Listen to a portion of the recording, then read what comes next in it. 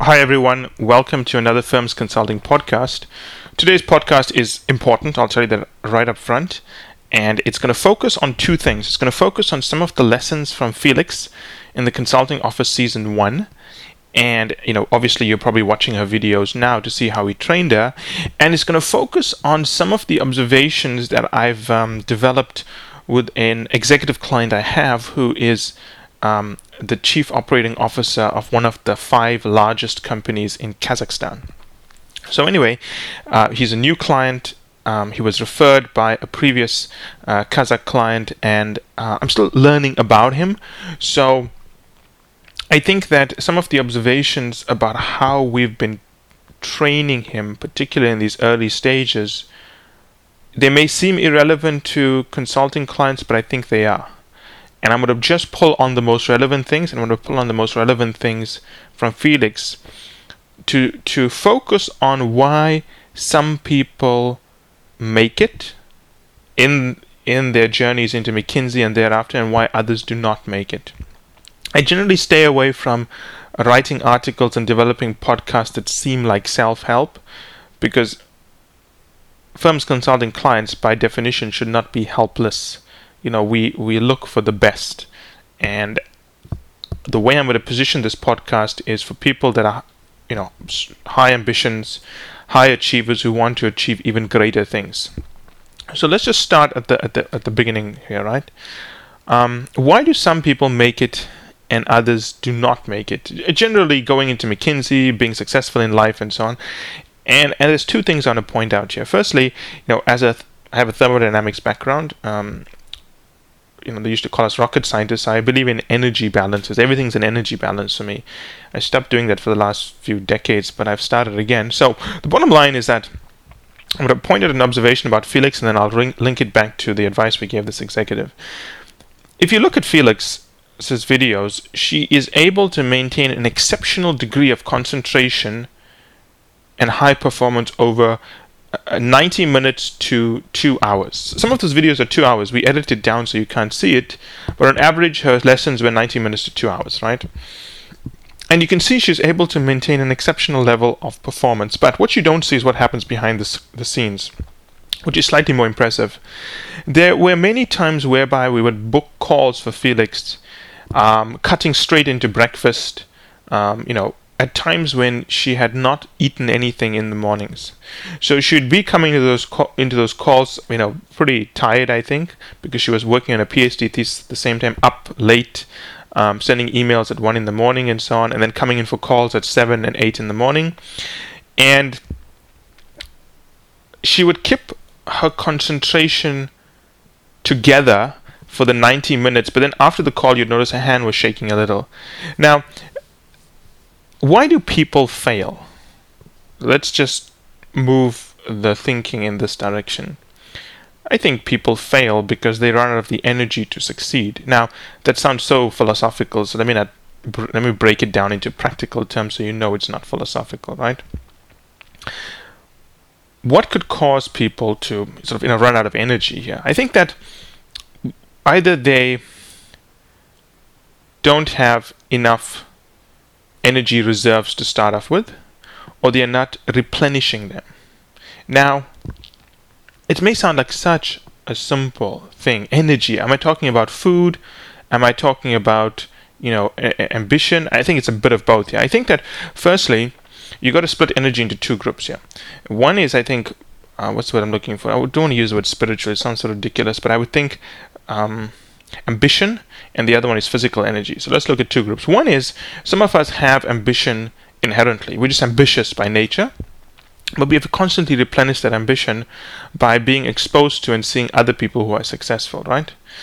At the same time, you have to also have access to physical energy, which is, protein, supplements, and so on. So what happens is that I find people mismanage that balance.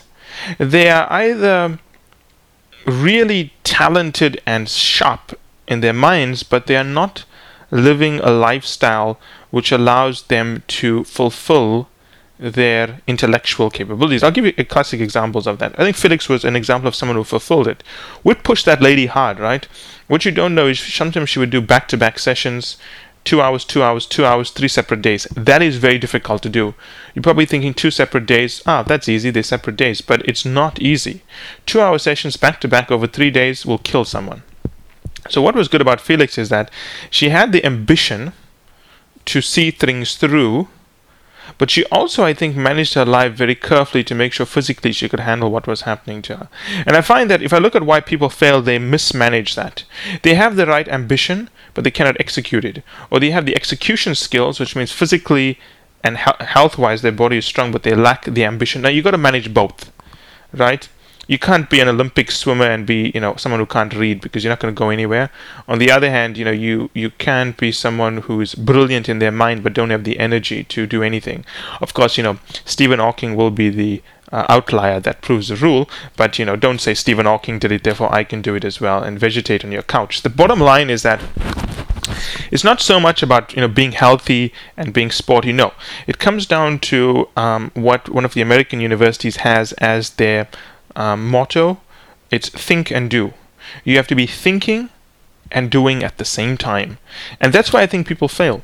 If you look at all of the people who've been through the program and all of our executive clients, the ones who are very successful are the ones who balance thinking and doing, and the ones who fail are the ones who are very good at doing but don't think enough, or are very good at thinking but don't do enough.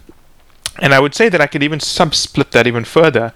I think females are very good at thinking but don't do enough. I've seen that in our clients. They'll spend forever planning, but they don't actually execute it because they're afraid of failure, afraid of being judged, and so on.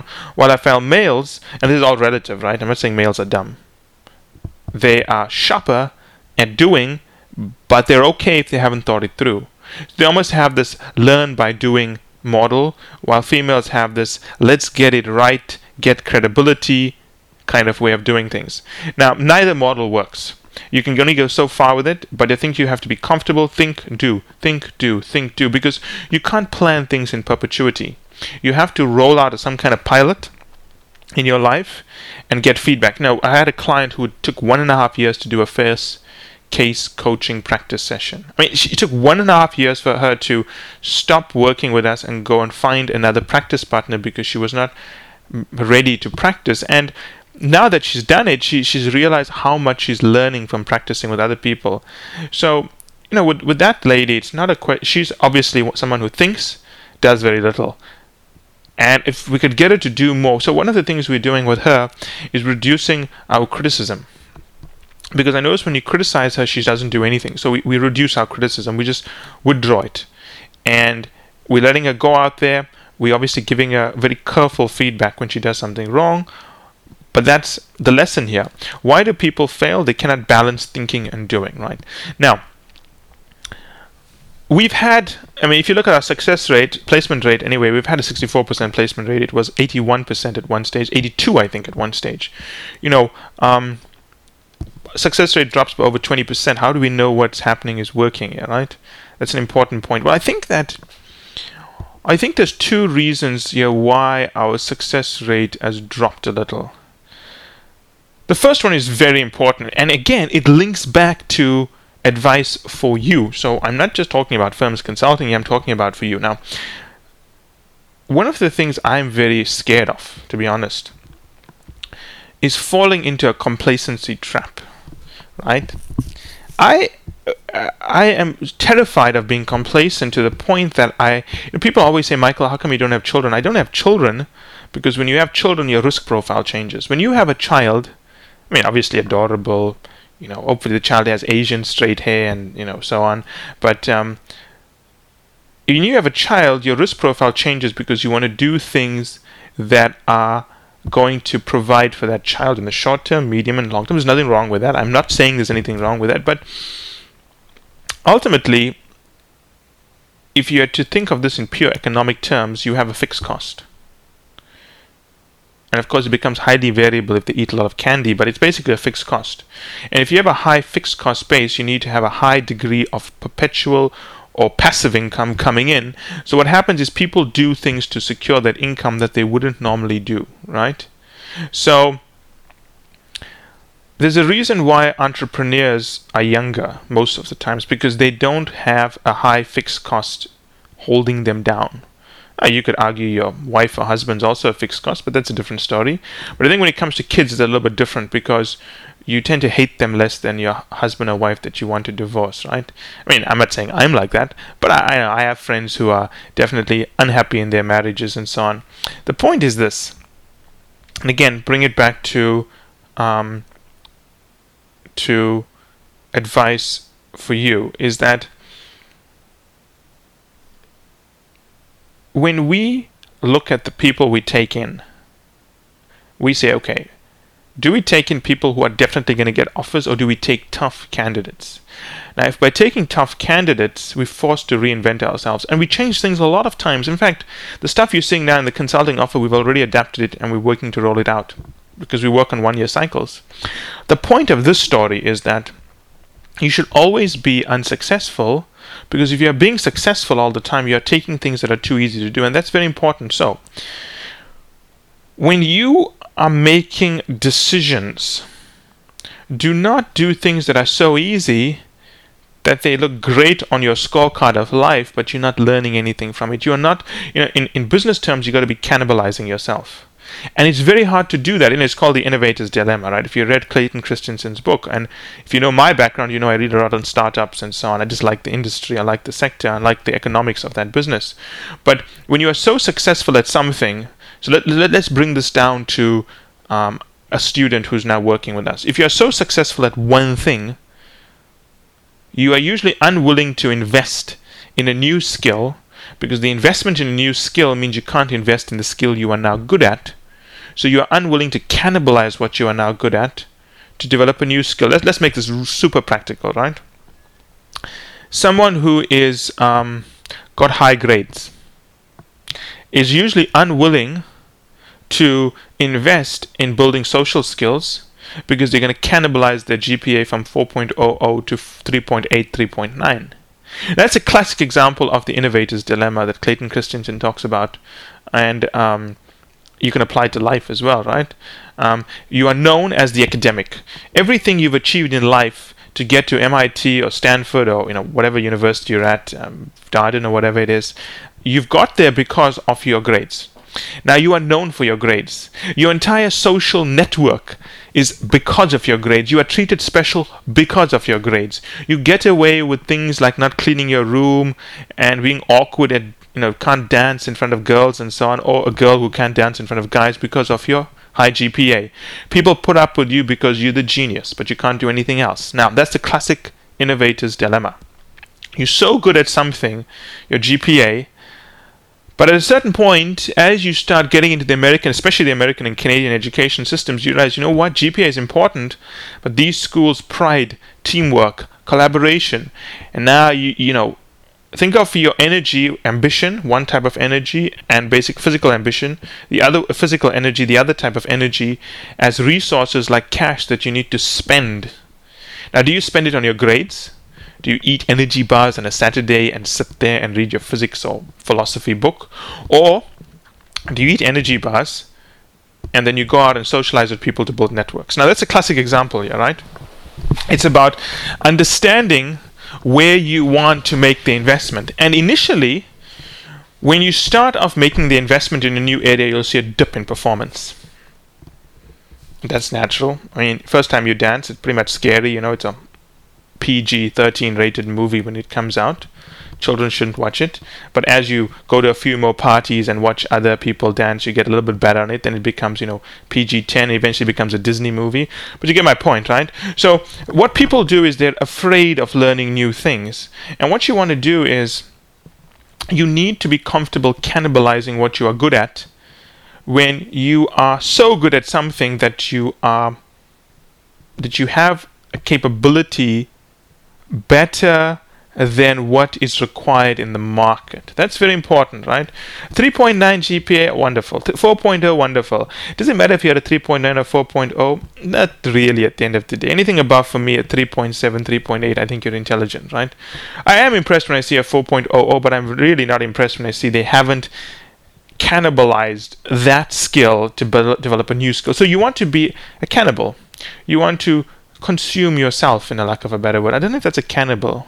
You eat your own species, that's a cannibal. I'm not sure what the term is, but you gotta eat yourself up a little bit, yeah, right? So maybe the term cannibalization is not the right word, but you get my point. Now, let's just talk about image a little bit, yeah. Felix was someone, I think, who, when she entered the program, suffered from a lack of confidence, who then changed and became this little butterfly at the end. And even with this client I work with now in Kazakhstan, they are so careful.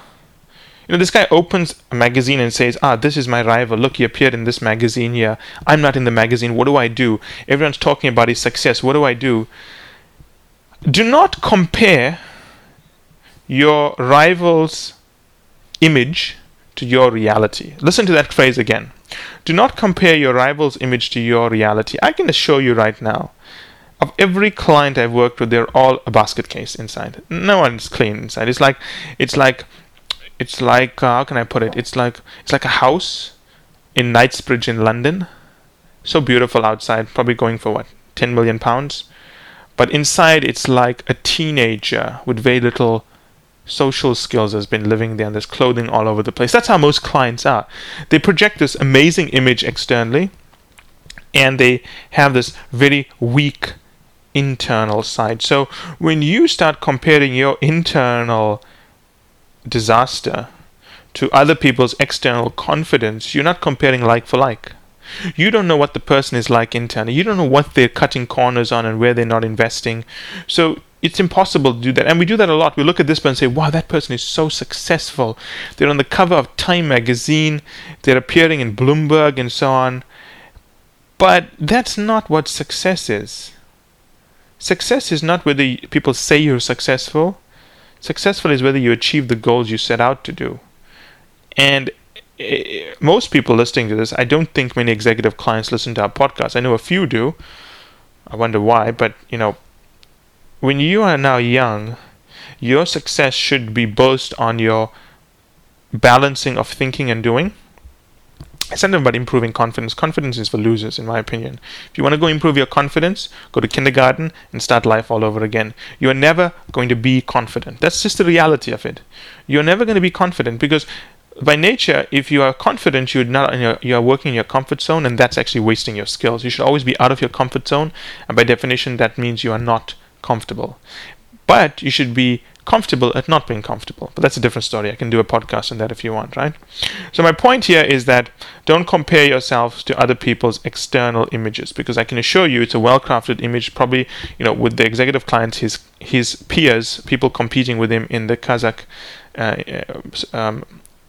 business space, probably have public relations specialists, probably have a designer and so on working with them. He doesn't have those things yet, but I'm deliberately not asking for him to invest in those things because I think he needs to invest in his career. And who cares if Fortune doesn't want to put him on the magazine? As long as the company does well, he will get what he wants at the end, right? Now, I just want to talk about whether we are too vague or in underselling the difficulties of joining McKinsey and being successful at McKinsey, because we don't care if you get into McKinsey. For us, that's not the end goal. We expect you'll get in, and we want you to then be a successful McKinsey consultant or BCG consultant and go on to serve industry. Now, I think the industry, there's a whole cottage industry of companies that are underselling the difficulties here. They are not. They write these really. When I look at these testimonials that got, I almost want to vomit, because they are so misleading and so one-sided. I'll tell you right now, it's not easy to join these firms, and it's not easy to succeed at these firms. When I say succeed, I mean become a partner and then go on to do something meaningful with your life. I see all these people who go to McKinsey and BCG for 1 year, 2 years, and they leave and they just spend the rest of their lives telling people I worked at McKinsey. I mean, that is sad almost, right? I watched this movie once. I think it was with, I forget the actor's name. He's not very famous. I think it's James Spader or David Spader. And it's a show about a child star called Dickie. I can't remember why I was watching this movie, because that says a lot about me as well. But anyway, it's about a child star who's now something like in his 30s. And he was a child star when he was 5 years old. And for from the time he was 5 till his mid-30s, he lives off the fact that he was a child star when he was 5 years old. Now, that's a little bit sad. You should not be living off the fact you were a BCG and McKinsey consultant 10 years ago, 15 years ago. That is sad. You should use the training McKinsey gave you to be successful. And I think that a lot of what we read in publications and so on create the impression that it is okay to go to McKinsey and that's your biggest accomplishment. That's not an accomplishment. There's a reason why McKinsey has an up and out policy, because they know some losers are going to get into their system, and that's why they have the up and out policy, that they can catch you later if you got the offer. And being managed out is accepted, but at the end of the day, it is failure, right? Now, we don't make it that way when you were at the firm. We try to make you feel good about it, but you're not getting into McKinsey as your overall objective. You are expected to make partner when you join firms consulting. That's the highest expectation we have of candidates. So, I do feel that you want to have a higher set of ambition for yourself. Not go in there thinking, oh, I went through this gauntlet of getting the interviews, I've made it. You have not made it. You've achieved a kind of accomplishment, but it's not enough. You need to think further and further and further and further. Now let's just look at some of the good habits and bad habits that I've been able to draw out from people like Felix and people like this Kazakh client, and also general firms consulting clients. I think one thing that shocks many of our clients is how we push them to do things. Clients come into the program and they think it's going to be, oh, Michael's going to look at the resume, he's going to give some advice. Nah, it doesn't work that way. Michael goes through your resume like he's leading a SWAT team through the streets of New York. The point is that everything is checked, every little nook and cranny in your resume is overhauled, and people are not ready for that. It's a little bit of a shock to them that their resume has to be written 7 times and sometimes 17 times. They don't know how to respond, right? I mean, they have no idea what is happening. Beyond that, I think that we expect a high degree of thinking and doing from our clients, which shocks a lot of them. A lot of them want to do, but they don't want to think. So they just want to get out there and start networking and say, you can't do that. Battle plan first, work on your resume, understand what your profile is. This is the logic. Does it make sense? Now let's follow the logic. A lot of them want to have a plan, and that's the thing that really surprises them. They all want a plan. What the hell, man? How in the world are you going to have a plan for something that's never been done before? Everyone is unique. If you think there's a plan that you're going to develop for you that's going to hit every single milestone, to the 24-hour mark over the next 8 months, you are seriously delusional. You need to be flexible and able to respond in real time, right? And that's what surprised a lot of people. This ability to plan in real time as opposed to build long-term planning. Long-term planning is pretty much dead. It was in vogue in the 80s and 70s, and they died a miserable death in the 1990s. And now we're probably going to, exhume that body and probably cremate it as well, just to make sure no one tries to, resuscitate it as a zombie or whatever it is. My point is that if you're thinking you're going to plan this out to the, nth degree, it's impossible. If you have a truly unique profile or any profile, don't plan. Have general guidelines to say that, okay, first step, resume. Second step, networking. Third step, this. Now, the most common response I get, Michael, when can I apply? And I always say, well, I just told you now that it comes down to how well you network. And if you network poorly, you shouldn't apply. Now, people don't really accept that, I think. But I think the best candidates always understand that there's a fair degree of flexibility involved here. The other bad habit I see amongst a lot of candidates, but I think Felix was good at this. She never followed this habit. Is that they'll read something in a forum and they'll bring it up and say, well, I read this in a forum. But while I think that I want to help them, I can't respond to every bad piece of advice out there. As I tell people, everyone's entitled to an opinion. It doesn't mean it should be read. So be very careful about reading things. And I understand that, there's a lot at stake here. But, people write nonsense all the time. So don't follow it. And even if someone went through the gauntlet, it doesn't mean their advice is relevant. They could have had a completely different experience, right?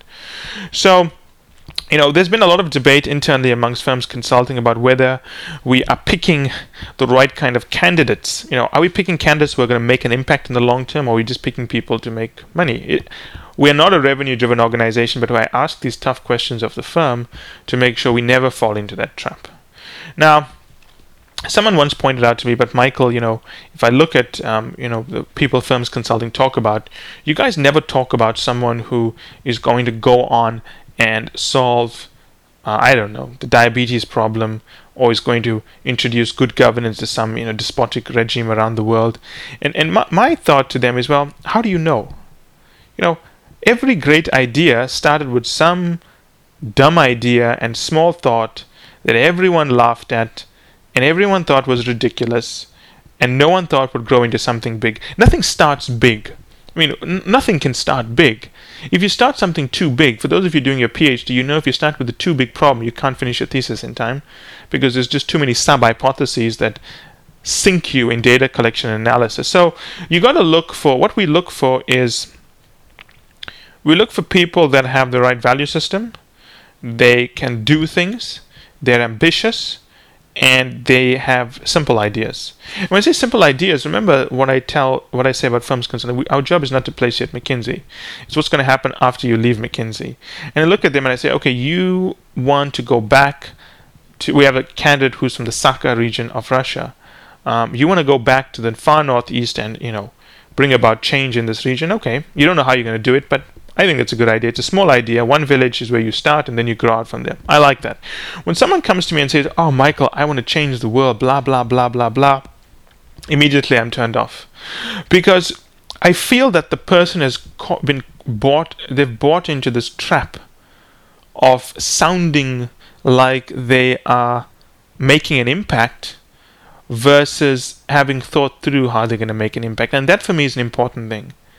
I listen to people all the time who have these big ideas and I'm not interested in it because saying you have a big idea because it sounds like it's the right thing to say is very different from having a small idea that you want to create into a big idea that's going to have a massive impact across the world, right? And that to me is super important. Some people we pick and Michael said, and the other coaches and mentors say, but why did you select this person? They have nothing. And I say, well, at the end of the day, it's not about the idea they have, it's about the person. A great person is gonna take a nothing idea and fix it and make it fantastic and go somewhere with their McKinsey training. A bad person who has all the skills is just going to go to McKinsey and be proud of the fact that they made to McKinsey and maybe achieve something, right? And the question is, how do I know this person has potential? Well, I would say it's a trial and error process. There was this lady from Princeton. I'm going to use her real school here. She probably is going to listen to this podcast and send me an email afterwards, but I won't identify her. She joined our program a few months ago, 6 months, 7 months ago. No, it must have been 9 months ago. She was not very, I think, disciplined in the program, and I removed her from the program. I basically said, okay, I'm going to take you out of the program, and I think it's for your own benefit because you're not that committed. And I liked her. I really liked her. I thought she was such an amazing lady. And then I put her back into the program recently. She wrote back and said she wants to be back in the program. She's changed. We had a long discussion about what she's changed. And I like her. So the question is, how do we know these people are going to achieve big things? I don't think there's any one thing, but I think sincerity is very important. If someone can look back and say, hey, you know what, I made a mistake. I'm willing to listen. And these are my reasons. I have no excuses. But this is the facts, This is what happened to me. I can't make an excuse for it, but this is what I'm trying to do with my education. I look for that sincerity. Sincerity to me is more important. I do have people who come in all the time and they have these canned answers about, they're going to do this, they're going to do that, and they're so happy with this. And I always ask people about their internship. And when I get these canned answers like it was the greatest thing in the world, I immediately know this person either thinks we are like every other organization who wants to hear the usual marketing fluff, or they actually believe it, in which case they have no objectivity that they can apply to a situation. So I think that we look for people that are simple in their ideas but have a strong ambition. The other thing I look for is a linchpin in their past, something problematic that could serve as a reminder, a beacon to remind them about why they are trying to achieve what they want to achieve. Because as you become more and more successful, it's very easy to be seduced by the lifestyle and forget that you can achieve more things. So I look for people that have something in their past that I can always go back on and say, well, remember this. This is why you're doing it if they do fall off. Now, I'm not saying we're perfect. We pick bad people all the time. And where I think in hindsight, maybe shouldn't be in the program. And we have to work with them. We do work with them. If we think it becomes really bad, we do look at ways to, ask them if they want to be in the program or if they're benefiting from it. Most of them are benefiting from it, but are they benefiting enough? That's the question, right? Now, looking at Felix and looking at this Kazakh candidate, do we see any commonalities between our clients, the ones who go on to great success, and the ones who go on to no success? I think it's very simple. The ones who keep in close contact with us with shortish kind of emails or long. I don't like long emails generally. I read it very fast, but I don't like long emails. I like short emails, right? The ones who keep in contact with us regularly almost always do better than the ones who do not keep in contact with us. First rule. I don't know what it is about that. I think it's that the more times you keep in contact with me, the more pieces of advice I can give you. So, you're never going to be in a position whereby you're doing something and you don't have any guidance. The second one is candidates who listen always do better. This one is almost like the golden rule. If a candidate doesn't listen, he's going to do bad. You're just going to do miserably. It's almost guaranteed, right? So when a candidate stops listening to us, and sometimes they stop listening really early in the program, they are heading for failure. Examples of stop listening, we have some candidates who will spend a week at business school and come back with a list of 29 things their friends have told them and they want to check it with us. It's not my job to check everything your friends are telling you. We will give you advice and what we think is the best things, but it's not our job to vet your friends' advice because we cannot do that. There's just too much going on for us to do that. But some candidates want to do that. They want to know why this is wrong.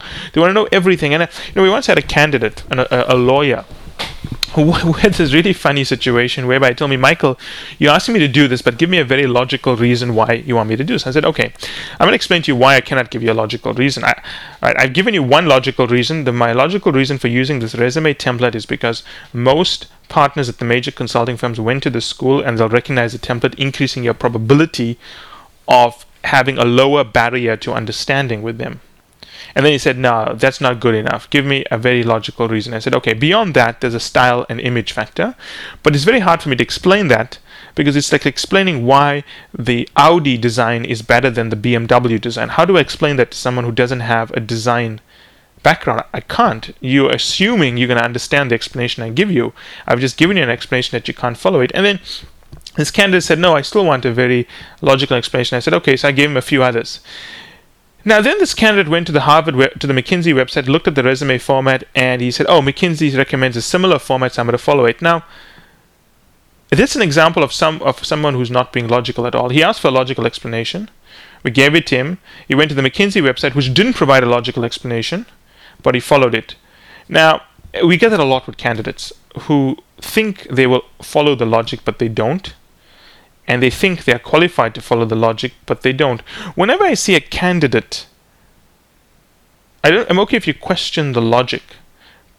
But if you don't want to accept something, it doesn't mean it's wrong. There's a very big difference. If you cannot accept something that's right, it's a very big difference from you not accepting something because it is wrong. Now, here's an example of a candidate where he received the logic. He goes to the McKinsey website. There's no explanation for the resume, but he accepts it. Now, we gave him the explanation that McKinsey used it, the partners used it, but he didn't really accept it. So, it's also a trust issue with such a candidate. I always worry that, okay, the candidate doesn't trust us. If you don't trust your coach, it ain't going to go anywhere. You watch any great sports team in the world, there must be, a tight relationship between the coach and the team. There's no doubt about it. There are a few coaches who manage through chaos, but eventually the team trusts the coach. And unless the team trusts the coach, they're not going to execute the play correctly or at all. So I always look for those three things, right? Now, people always say that, how do you know that, or what makes you think that there is, well, let me rephrase this question. How do you know there's not this dangerous exuberance and excitement for pursuing consulting jobs? Well, I would say that I'm not going to take my words. I'm going to take Kevin Coyne's words here. It is good when more people are applying for consulting jobs. It is good when more people have access to the best material, which is why the consulting offer is made, almost freely available to some of our major partner schools. And almost is actually made freely available to our major partner schools. It's good for McKinsey when more people apply. It's good for McKinsey when more people have access to the best material. And it is good for the students when more people apply, because when you're getting the jobs, you know that you're getting it because you are the best rather than getting it because there was a lack of supply in the market. So this is, someone once used the word, is this a bubble market in consulting? I don't understand that. You're using the term out of context. It's only a bubble market when a buyer is placing a ludicrous valuation on something. It would be a bubble if McKinsey was paying any money to bring people across, but that's not what's happening. An excess supply is the opposite of a bubble market, actually. That's when you have no bubble. Excess supply is a buyer's market, or it's a seller's market, for lack of a better word, whereby it is a buyer's market whereby McKinsey can pick and choose what they want, and because there's so many good people applying, they don't have to pay too big salary. So I remember someone asked me this question, are you creating this kind of bubble? And I thought, you don't understand the phrase. You don't know what a bubble means. And whenever I hear these seemingly smart comments, I always wonder, should I sit here and explain it to the person, or they're probably not going to understand it? Or should I just walk away? I've actually chosen to walk away from these conversations. They add no value to anyone's life. Now, finally, I want to talk about just one observation about Felix that I think is important. People always ask me, why do you do this? Why does Firms Consulting, all ex-partners, obviously earn a lot of money, do this? My first response is, well, you just assume we're not profitable. But forget about finances. We don't track finances that well. I think we're pretty bad at it because we don't worry about it, right? And many clients know we just give them a lot of free stuff all the time and free time and so on because we care about our clients. But I'll tell you why we do this. We do it because, let's look at Felix, right? That's someone everyone can look at, because I don't want to talk about an hypothetical person. Let's talk about Felix. Now, here's someone who I think is just an amazing person. She's young, intellect's off the roof, clearly. I think she has such a good value system, such a sincere profile, so intelligent, beautiful young lady, sharp as a whip, really committed. Why in the world would you not want to get up in the morning and work with people like that? Think about it. Think about where you are now in your career, right? You may be working at a bank. Heaven forbid if you work for a bank. The culture sucks in a bank. Heaven forbid if you work in a Canadian company. My God, the culture in Canadian companies leave little to be desired because it's such a boring culture. Everyone sits in their little offices and cubicles. No one laughs. No one smiles. I think it's the same in Britain when I used to work there. But anyway, my point is this. Wouldn't it be amazing to get up in the morning and work with the 50 smartest people in the world who are hand-selected, hand-picked, that are going to go on to be captains of industry? That's what I and the rest of Firms Consulting people have an opportunity to do. From our nerve center in Toronto, we are guiding people who are going to change the world. 5, 10, 15, 20 years. Some of them are already doing that. Some of our early clients have already left McKinsey. One lady from Russia is going to be running for mayor soon. Maybe I shouldn't have said that. How many young ladies are running for mayor in Russia? Well, it's a tiny town. You're never going to figure it out, right? It's never going to make the news or anything like that. But anyway, I can see this lady being president one day. Hopefully Vladimir Putin decides to retire one day and she'll become president. But I have nothing against Vladimir Putin. It's kind of a joke that, created itself. But my point is that you work with these amazingly talented people, and it's a very secretive network because really it's hard to know who's within Firms Consulting and who's not there because we never disclose the identities.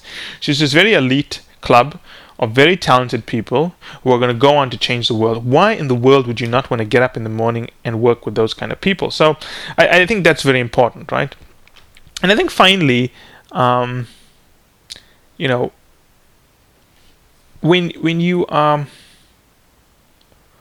this kind of podcast is kind of deviated a little bit, and I apologize for that, but I think it's all important points, so that's why I allowed myself to meander just a little bit, not too much. I think that, just to circle back, I think that when you're watching Felix's videos, and you're probably watching Samantha's and Rafik's and so on, whoever you're watching, but I would focus on Felix to start off with, is that watch the likability factor. It's very high for her. She makes the session so interesting. She makes these funny jokes, very humble, that you want to help her. As a coach, the likability factor is and the likability factor is a crucial thing, Felix is likable, no doubt about it. You spend time with her, you want to help her. Now, if you can make the likability factor a central part of your arsenal of weapons, you're a winner no matter what happens. I remember reading a story about Warren Buffett. I don't know if it's true. People always write up these wonderful stories about people they idolize. But even if it's not true, it's a good story. He read the book How to Win Friends and Influence People, How to Influence People and Win Friends by Dale Carnegie. And he said that if you are very smart and you are abrasive or critical, people hate you. But if you are very smart and you make people feel good about themselves, they will love you. Now, if you listen to Edward's podcast on the Client Conversations page, click on Clients and you see his podcast there. He's a great example of someone who I think is also likable. And he tells me up front, Michael, I've used How to Win Friends and Influence People as the basis of how I network with people. You can listen to the podcast. Now, if you are likable, if you are genuinely likable, I can assure you your barrier to success has just dropped 50%. If you are intelligent, but you're abrasive and you are difficult, you're going to go far.